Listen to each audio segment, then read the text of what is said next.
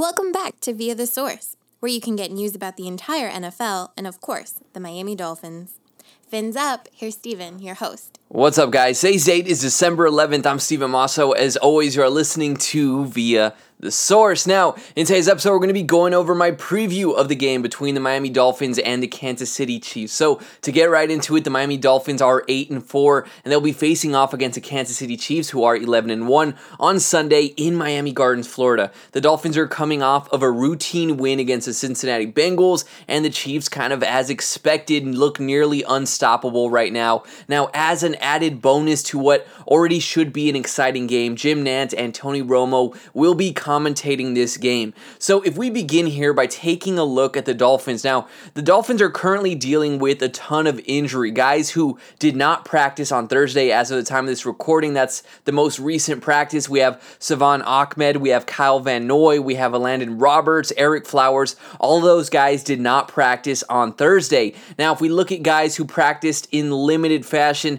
those guys were Myles Gaskin, Xavier Howard, Solomon Kinley, Malcolm Perry, Adam Shaheen, DeAndre Washington, and Andrew Van Ginkel. All those guys were limited in practice on Thursday. Now, if we take a look at the offensive side of the ball for Miami, rookie quarterback Tua Tagovailoa returned from his thumb injury last week, and he had one of his best performances of his young career. Tagovailoa threw for a career-high 296 yards, and he had a touchdown. He has still not thrown an interception so far this season. Now, Tua in the offense came out a little bit flat in the first half, but the second half really did give a glimpse of the offense that fans have been craving to see. Tua took several deep chances, giving his receivers the opportunities to kind of make one of those one-on-one catches. Though it didn't work out every time, the fact that the offense appeared to open up was definitely a positive to see. Now, Chiefs quarterback Patrick Mahomes had a ton of praise for the rookie quarterback earlier in interviews. He said, quote,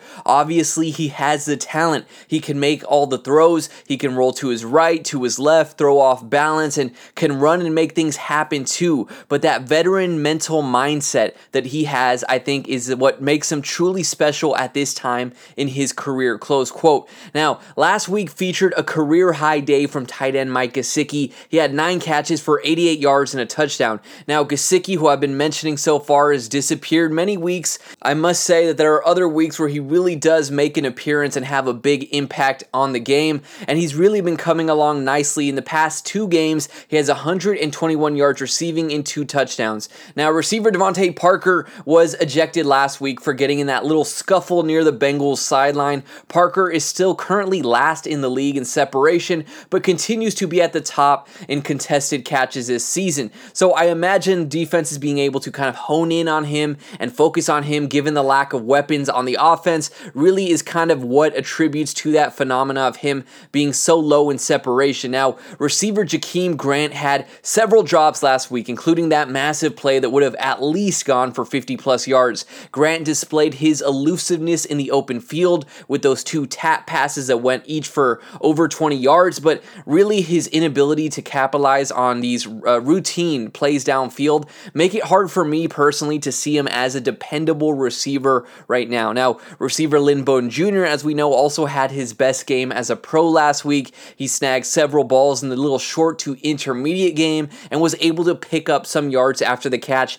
He could continue to be more involved as time progresses. Now, the Dolphins' offensive line looked as good as they had all season last week. Now, it must be said the Bengals team that they were playing were near the bottom of the league in applying pressure, so it was expected that they would look good in this game. Now, here they will be up against a Chiefs defense that is 25th in the NFL in sacks. Now, I must say, despite that stat, when we go over the Chiefs defense a little bit, I must say there are some stars on that defense that you must account for, and that their stat number is a little bit misleading, I would say. Now, if we move here and take a look at the Dolphins defense has been a force all season. They are allowing an average of 17.7 points per game, which is second fewest in the entire NFL, behind only the Steelers. Now, in this game, they're going to be tasked with stopping a Chiefs offense, which is averaging averaging 30.8 points per game, which is the second highest in the NFL behind only the Packers. So one of these sides is going to have to give. Now, the Dolphins' blitz percentage of 41.4% is second highest in the entire NFL, and they have also allowed the third lowest quarterback rating in the entire NFL. So they have been tremendous at stopping the pass game. Now, cornerback Xavier Howard is a candidate for Defensive Player of the Year. His 8 interceptions is the most in the NFL, and he managed to snag another last week despite being ejected early in the game. Now, Howard has surrendered a team-low completion percentage of 46.8% when being targeted. Now, he will be tasked with a difficult challenge this week. He'll likely be covering Tyreek Hill at times as well as Sammy Watkins. Now, Howard has been a shutdown corner for the vast majority of the season, but has given up several big plays this season, namely in that game against Seattle to DK Metcalf. Now, Hill's 4.2 speed will make this a challenge for Howard, who was clocked at having a 4.59 40-yard dash time as a rookie. Now, I will say Xavier Howard's positioning is a large reason why he's able to get so many interceptions, and one of the tactics that he appears to use is disguising himself as getting beat only to be able to sneak back underneath and make a play. Tyreek Hill has that speed where you can't do that. You can't act like you got beat because you will actually get beat. Now, slot cornerback Nick Needham is coming off of back-to-back games with an interception and has done an amazing job when it comes to shutting out some of the premier slot receivers in all of football. Needham has not surrendered a touchdown so far this season and has only one missed tackle on the year. So even if they are catching passes, Needham is at least able to close down and stop them right when they get the ball. Now, Needham in this game will likely be tasked with covering Tyreek Hill in this game as well, which could present a difficult challenge. Leading into this season, something you probably heard a ton during the games is that Needham was forced to shed a bunch of weight, that he was overweight, and even now, he isn't necessarily regarded as a quick cornerback by any means. It's pretty likely that the Dolphins will have to double cover Tyreek Hill on those instances where Needham is lined up against him. Now, safety Eric Rowe has been tremendous so far this season as well. He is allowing 5.7 yards per target this season, which is the best on the team. He has been one of the main defenders of the tight end position in general this season, which the Dolphins have held to only 471 yards, and that is the 6th best in the entire NFL. Now, in Week 5 against the 49ers, the Dolphins held All-Pro tight end George Kittle to only 44 yards receiving. Now, it must be said on the opposing side here, we have Travis Kelce, who is playing absolutely out of his mind so far this season. He will, of course, present a very difficult matchup for Rowe, so it will be very interesting to see in this game whether the Dolphins elect to send fewer blitzes in order to keep defenders back to help with Travis Kelce and Tyreek Hill. Now, defensive end Emmanuel Ogbah has been having a great season so far. He leads the team in sacks with 8 and will be going up against his former team in this game. Ogbah has not recorded a sack in the last 3 games, but still remains in the top 10 in the entire league in that stat. Now, linebacker Kyle Van Noy is coming off of one of his best games so far this year. He recorded a huge day where he had 3 sacks, 6 tackles for a loss. Van Noy has the most total pressures by a non-defensive lineman, and that is per Pro Football Focus. Now, the Dolphins front will be up against a Chiefs offense that has only been sacked 16 times so far this season. That is 4th fewest in the NFL, and it must be said that Patrick Mahomes, when it comes to even just getting rid of the ball and making smart decisions, is among the top in the league, or if not the best. Now, we go here and we take a look at the Kansas City Chiefs. And first, it must be said, back in 2018, Brian Flores, while he was a de facto defensive coordinator of the Patriots, he helped New England beat the Chiefs by a score of 43-40 in an overtime win in the playoffs. The Patriots in that game didn't necessarily have a masterful defensive performance, but what they did offensively was very telling, I think, of one of the ways to beat the Kansas City Chiefs. The Patriots in that game stuck to the ground and they dominated the time of possession. They finished the game with 38 carries for 173 yards on the ground and held the ball for 44 minutes of that game. And it was also a game that featured Eric Rowe, Landon Roberts, Kyle Van Noy, all as members of the Patriots against the Chiefs in that game. Now, the Chiefs in this season have only lost one game so far, but also had a near loss in Week 11. What's interesting is that their loss and their near loss came against the same team. It was the Las Vegas Raiders. In that loss, the Raiders were able to complete passes of 72 yards, 59 yards, and 46 yards. Las Vegas would also finish that game with 35 carries for 144 yards and 2 touchdowns. So another strong performance on the ground, but a big day in taking these deep chances and showing you the Chiefs secondary can be beat. And then if we think back, I think the most obvious example of a way to beat the Chiefs on Sunday Night Football last year, the Colts, led by Jacoby Brissett, defeated the Chiefs by winning the time of possession battle, leaning on Marlon Mack, again the running game here, 29 carries for 132 yards, and they were also able to get 4 sacks on Patrick Mahomes. Now, if we take a look here at the Kansas City Chiefs, on offense, they have the best offense in all of football. That is no exaggeration. They are averaging 427 yards per game, which is the most in the NFL. The next closest is the Packers, who have 396. They have the best quarterback in all of football, who is currently playing at an MVP level. They have arguably the most productive receiver in football in Tyreek Hill, who also happens to be one of the top 3 fastest players in the entire league. They have the best tight end in all of football by far. They also have speedsters like Mecole Hardman, who isn't too far behind Tyreek Hill in the fastest player of the league conversation.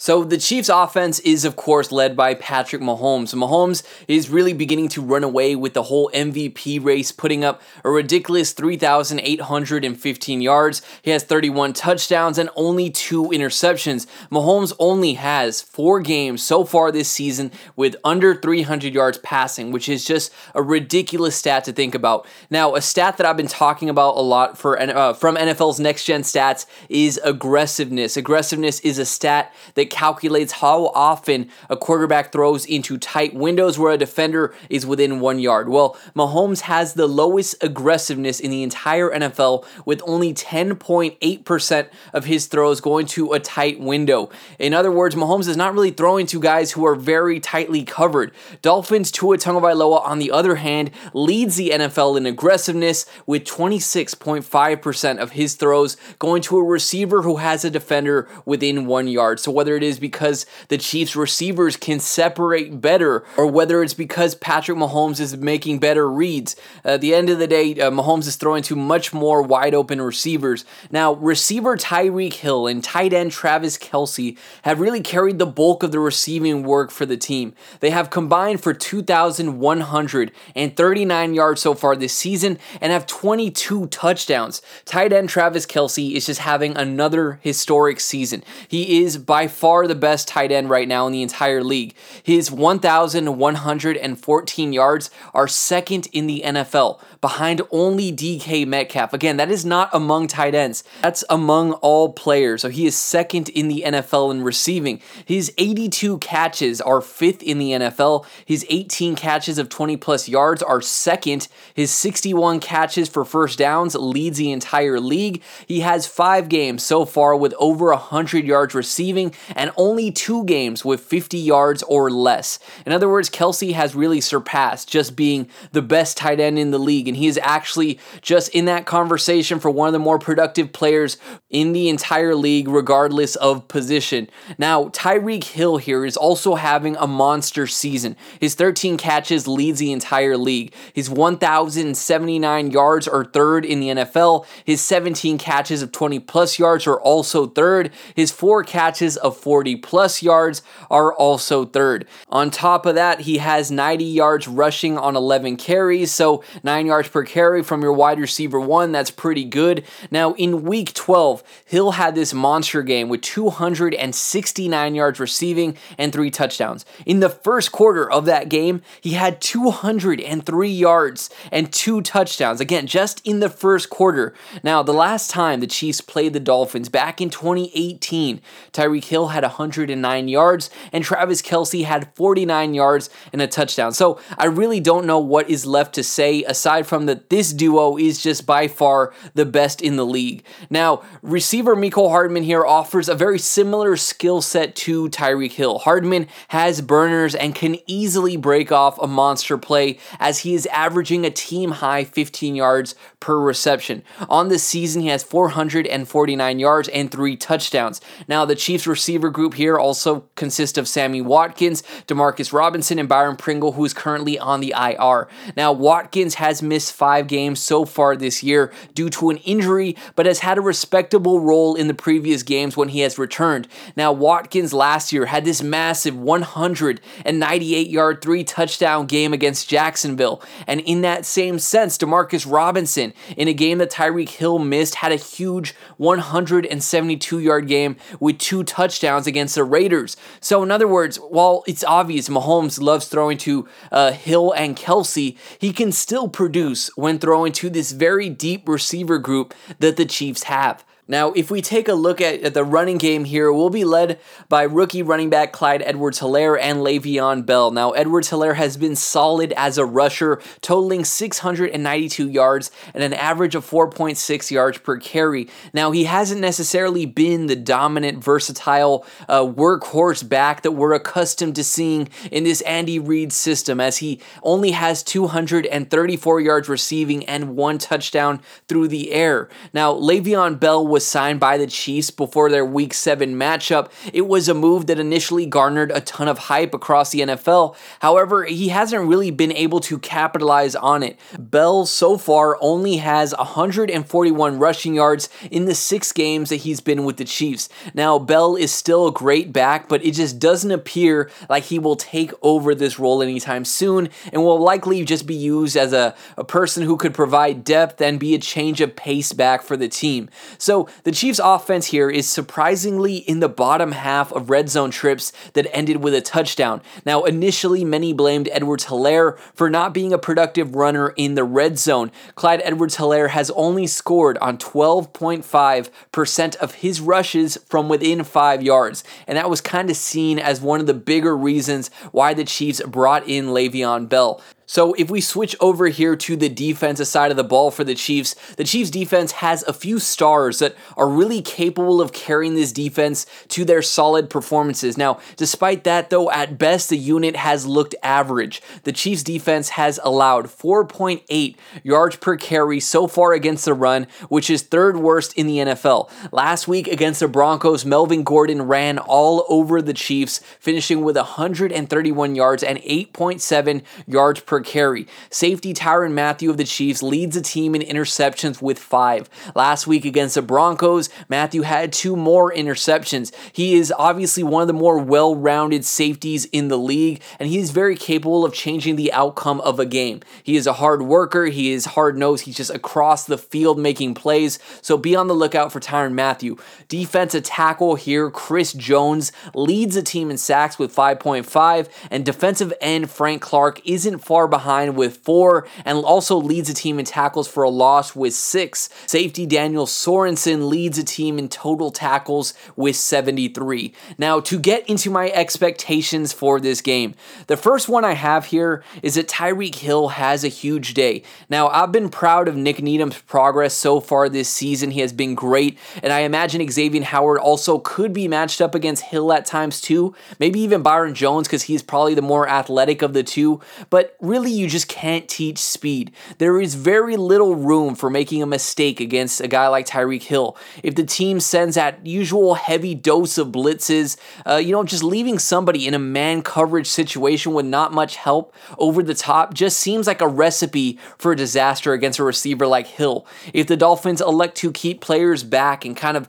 withhold on sending those blitzes, it will allow time for Hill to create separation and, get open on some of these broken plays. So overall, I just think that Tyreek Hill is primed to have at least a very decent day. I think he has a big day, though, here against the Dolphins. My next expectation here is that we see another good game from rookie quarterback Tua Tagovailoa. Now, the team here can take 2 approaches against the Chiefs. They can try to slow the game down to that abysmal level and stick to the run, or they could say, screw it, let's just let it rip. Whatever happens, happens. Now, they could try starting the game with that first approach, the slower one, one, the ground game, but I don't expect the Dolphins to be able to rely on rushing the ball to have success. I imagine by the half of this game, the Dolphins could elect to just air it out, and I think Tagovailoa could look impressive in doing so. Now, we'll get into my keys to the victory here. Now, before we do, a little bit of a disclaimer. These are just a combination of what I've seen work against the Chiefs and things that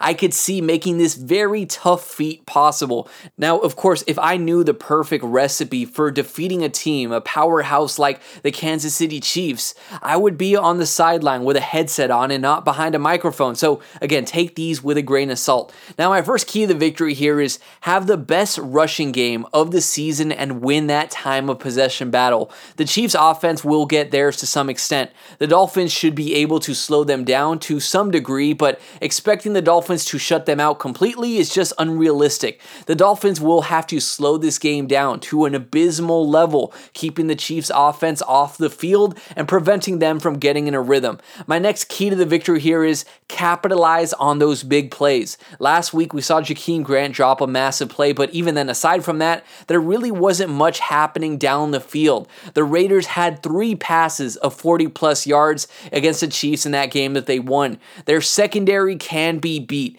and with Miami's inability to run the ball consistently, they must take some more chances and get these big plays in order to compensate. Now, my last key to the victory here is have the best game from your secondary so far of the entire year. If it was just as simple as neutralizing Tyreek Hill and Travis Kelce, I mean, it would be tough, but it wouldn't be as daunting as it is. But Mahomes is capable of putting up huge games while relying on Sammy Watkins or Demarcus Robinson or Mecole Hardman. On top of that, Clyde Edwards-Helaire has looked impressive, and Le'Veon Bell is still regarded by many to be an elite running back. So there are a ton of weapons that must be taken into account, and frankly, each player on the defense must be playing good, but I just think primarily the secondary here will have to be playing just absolutely lights out in this game. Now, before we wrap it up, guys, I want to say something, a little final note here is that this is a game where I don't think it should be as simple as, oh, if the team loses, I should be mad, and I'm only going to be happy